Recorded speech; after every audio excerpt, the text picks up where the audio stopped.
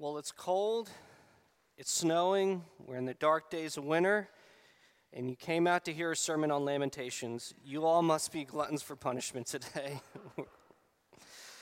Kurt Thompson is a psychiatrist whose practice is based out of Washington, D.C. He likes to say he'll certainly never run out of business with all the politicians down there. In an interview, he was asked, if a person goes to you for help, how do you get started with them? He said, I asked them two questions. The first one really isn't all that surprising. He asks, what is it that you want? That is, what do you want to see happen in your life? What experiences do you want to be having? But the second question he asks them is this: what are you grieving in your life right now? What are you most sad about? What are you most ashamed about? In other words, what are you lamenting? Wants and laments, they go together.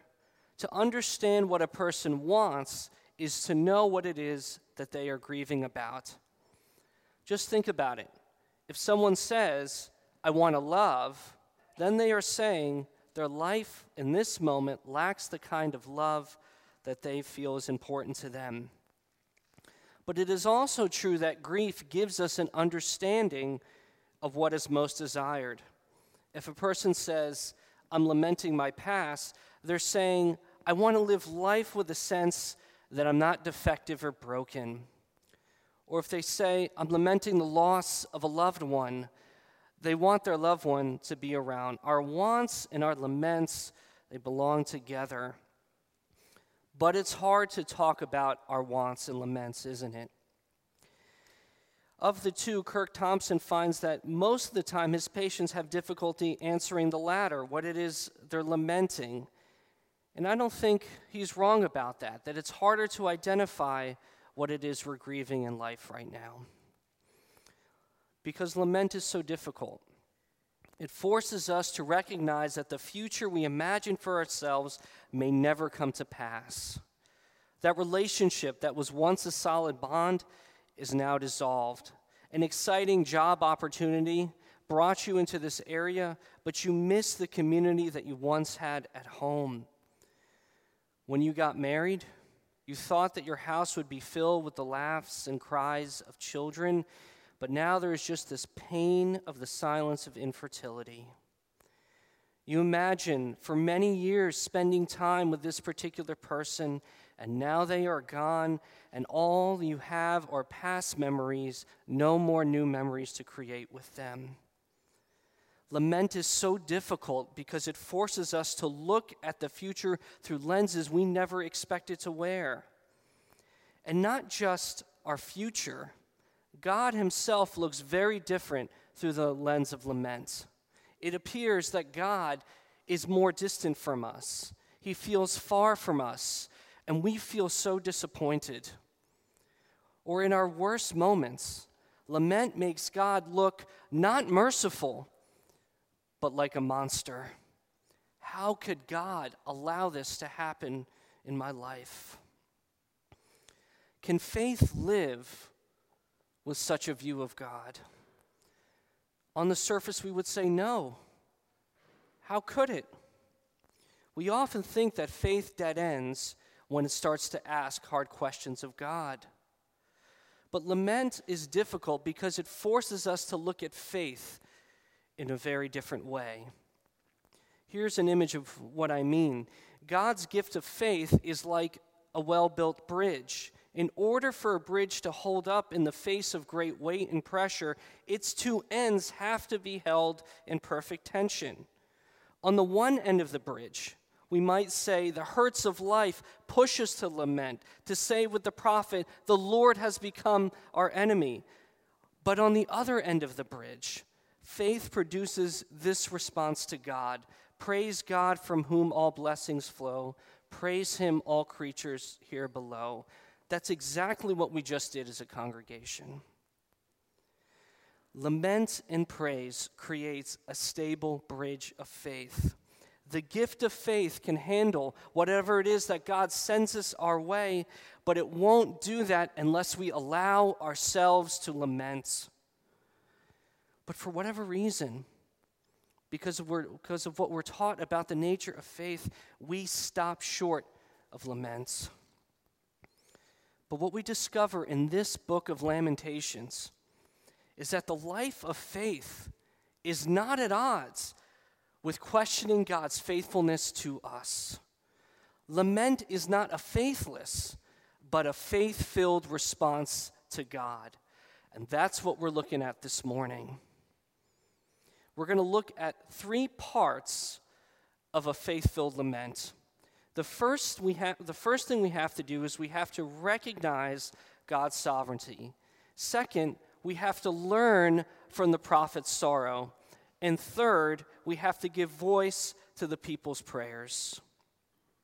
And what we're going to find is that in these ancient words of lament, we will find a perfect expression, a perfect grounding for our laments even today. So let's take a look at this passage together. The first thing we must do is recognize God's sovereignty.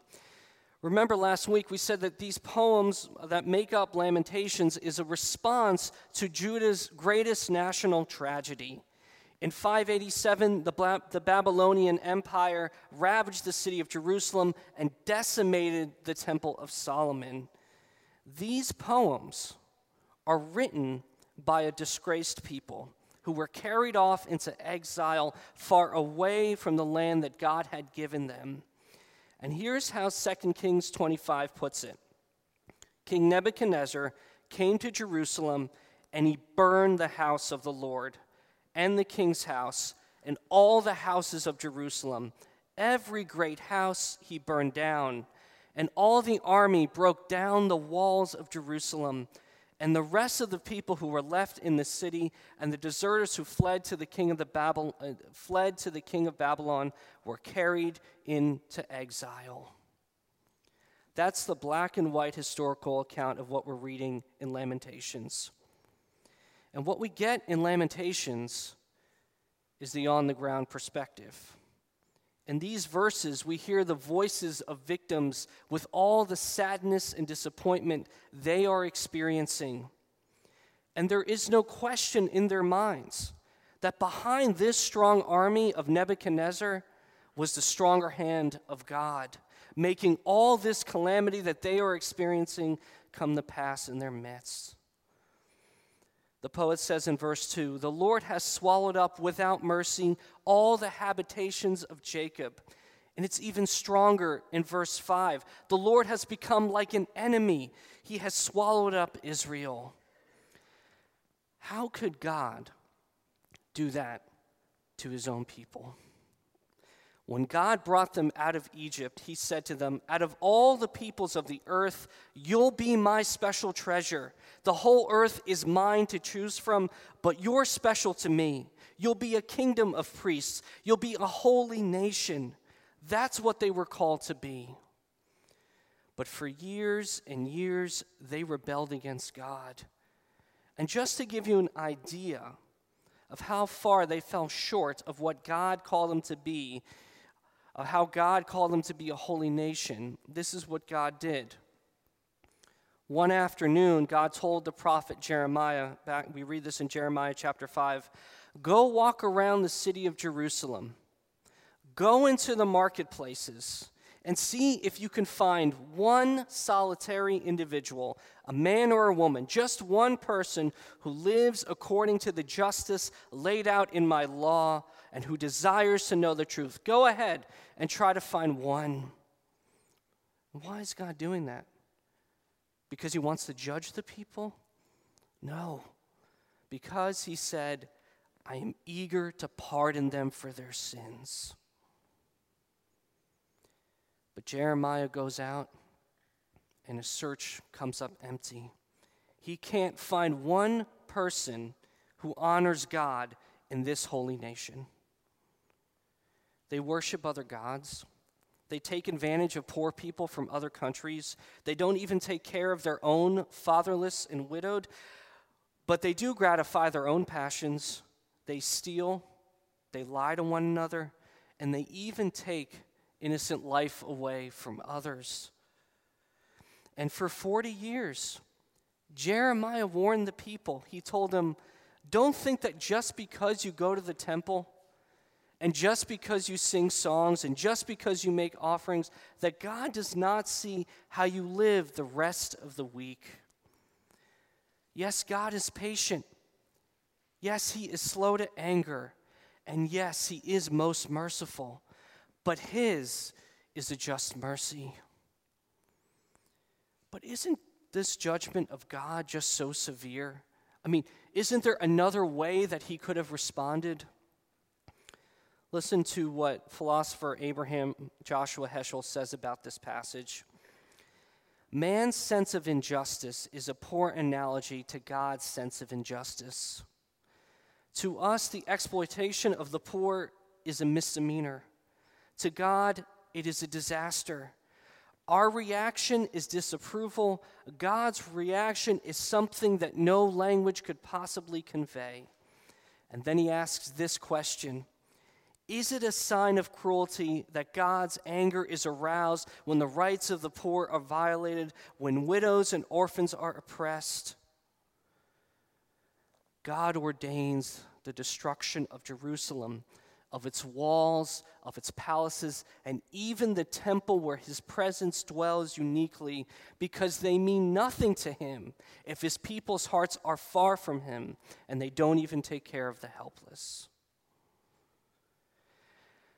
Now, did you notice that in verses 1 and 2, God's people are called daughter of Zion, daughter of Judah? That isn't being ironic. God considers his people as dear to him as parents would their own children. Some of you here today who are parents to adult children have had to make the very difficult decision to allow your children to experience the natural consequences of bad choices. Sometimes love means letting go, with the hope that restoration would be possible. And that's what's going on here. You see, it's not just that God's justice allows Jerusalem to be punished for their sins. It's his love that allows it to happen. He wants his wayward daughter to come back to him because they've come back in no other way. That's why these events are happening in Israel the way that we've been reading about them. But all of this raises a very difficult question for us. And that is, what is the relationship between sin and suffering? What is the relationship between sin and suffering? Here's what we have to keep in mind. According to the Bible, all suffering is the result of the defect of sin. Conflicts at home, potholes on Route 1, whatever you see brokenness, that is not how God created things to be. Now, some suffering, as we see in Lamentations, is the direct result of turning away from God. We give in to the devices and to the desires of our own hearts, and when we are aware of that, our lament includes repenting over our sins. But let's be very clear. Not all suffering we face in this life is because of our own sin. We live in a fallen, muddy world, and nothing, no Christian, no church, no institution, no theological system, no family, not one human body is clean of the effects of sin. And here's what we need to see. God is sovereign over all the crosses and losses of your life.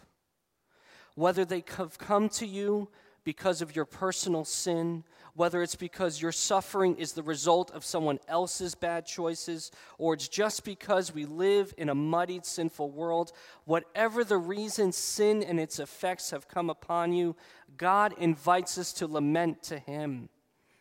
And he can handle our laments because he is sovereign. Look, he even gives you words to lament with. That is how serious he is about inviting us to lament. Whatever your trouble, And whatever reason for your trouble, you can get real with God. Theologian Kelly Kapic writes this: biblically, we discover that lament is a legitimate, even necessary form of fellowship with God. When we are in a place of pain, an honest and expected expression of our battle with the brokenness of ourselves and the rest of the world is what is necessary. I want to ask you this morning, do you believe in the sovereignty of God enough to lament? Do you believe that of all the things that can happen in your life, God is big enough to handle your complaints about it? Do you really believe in the sovereignty of God enough to lament? Contrary to what we think, lament isn't a rejection of God's sovereignty. It's a proclamation of it. That is what we're being called to do. So first of all, we have to lament. To lament, we have to recognize God's sovereignty. That's the first part. But then the question is, what does lament look like? Well, to learn that, we must learn from the prophet's sorrow, and that's what we're going to take a look at now. From verses 11 through 18, we get a shift in perspective in the lamentation. Now, presumably, the speaker is a prophet, or perhaps the voice is even Jeremiah himself. And there are two lessons I want us to learn from the prophet's sorrow. The first has to do with our repentance, and the second has to do with reaching out to others. Lament often confronts us with issues for personal repentance. Lament often confronts us with issues for personal repentance. Look at verse 14. It says, "Your prophets have seen for you false and deceptive visions.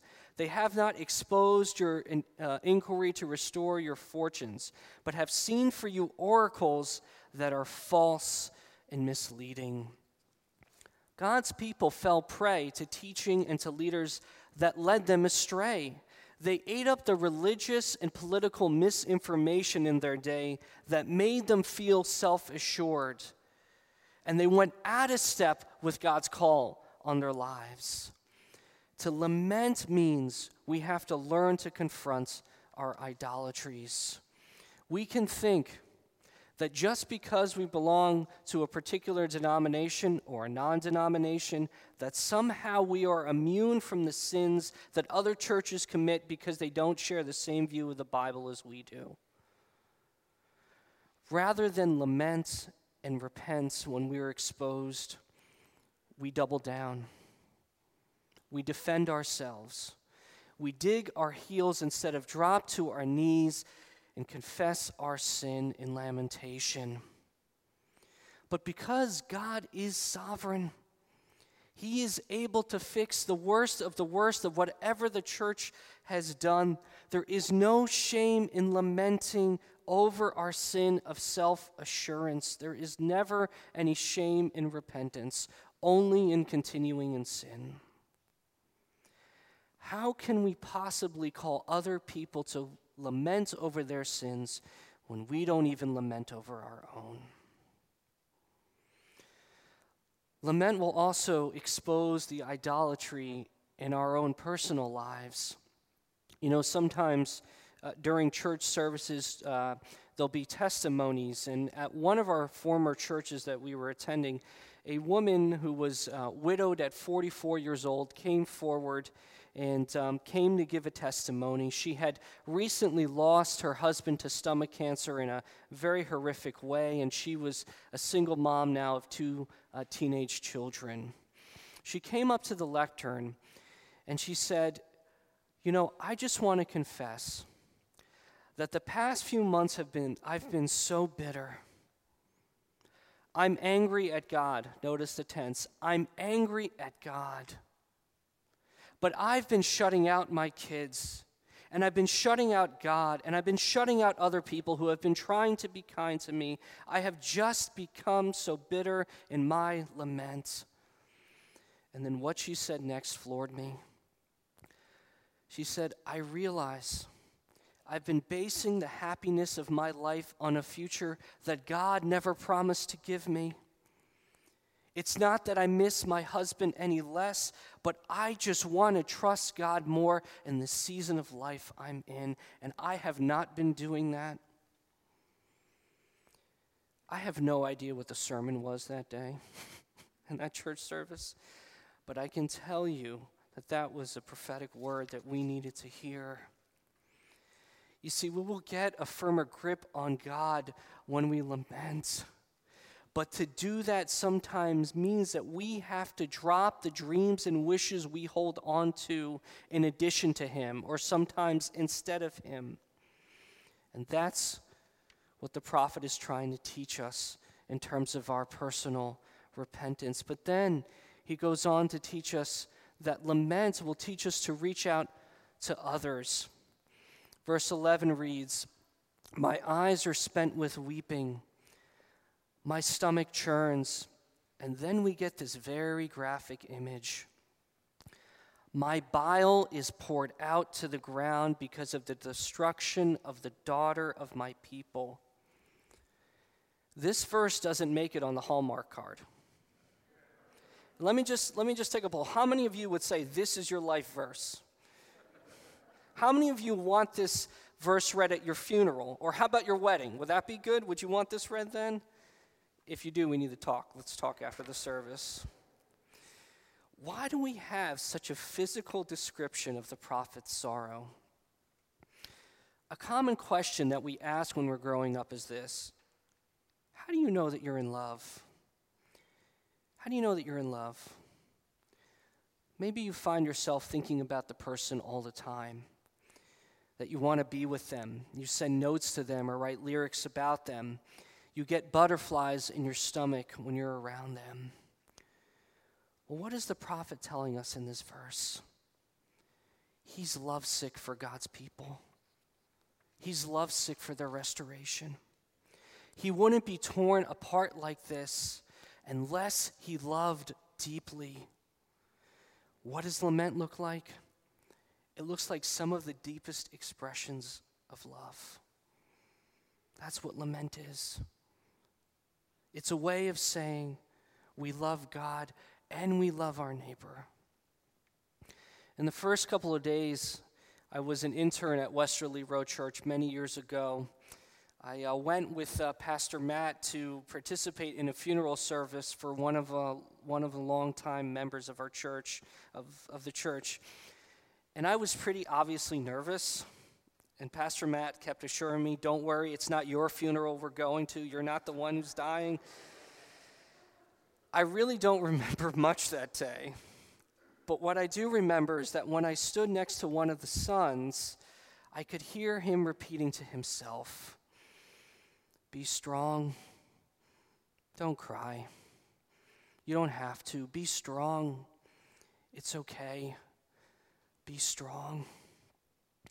Now, I can understand why in a public setting we don't let our laments show. But here's the truth. So often we restrict our lament. But when we do that, we're cutting off the most profound expressions of love that we have as human beings. And I don't just mean that we need to allow ourselves to lament in the face of personal loss. Certainly we need to do that.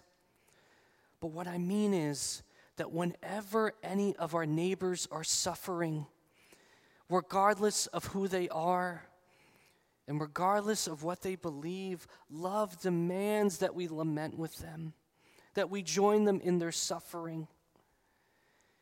It isn't by accident that the gospel writers tell us that Jesus was moved with pity when he healed the man with leprosy, or that he wept before he raised Lazarus from the dead. You see, our Christian witness does not simply consist of sharing God's word with others, but it also consists of sharing Christ's feeling with others. Share his compassion. What stops you from lamenting with others?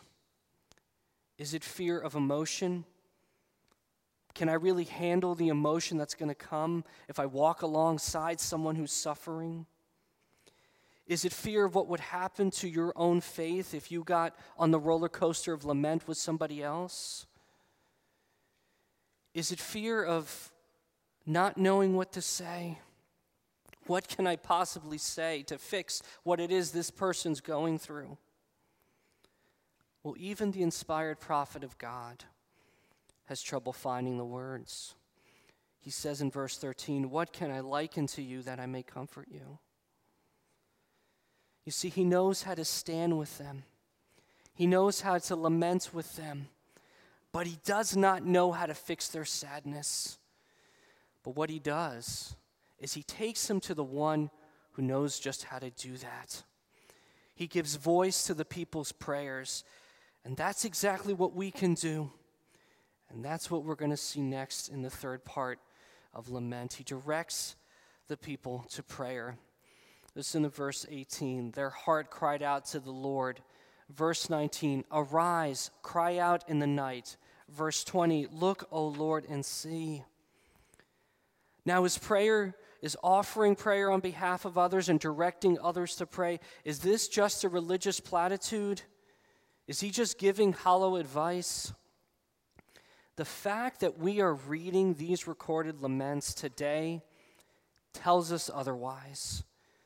And here's why.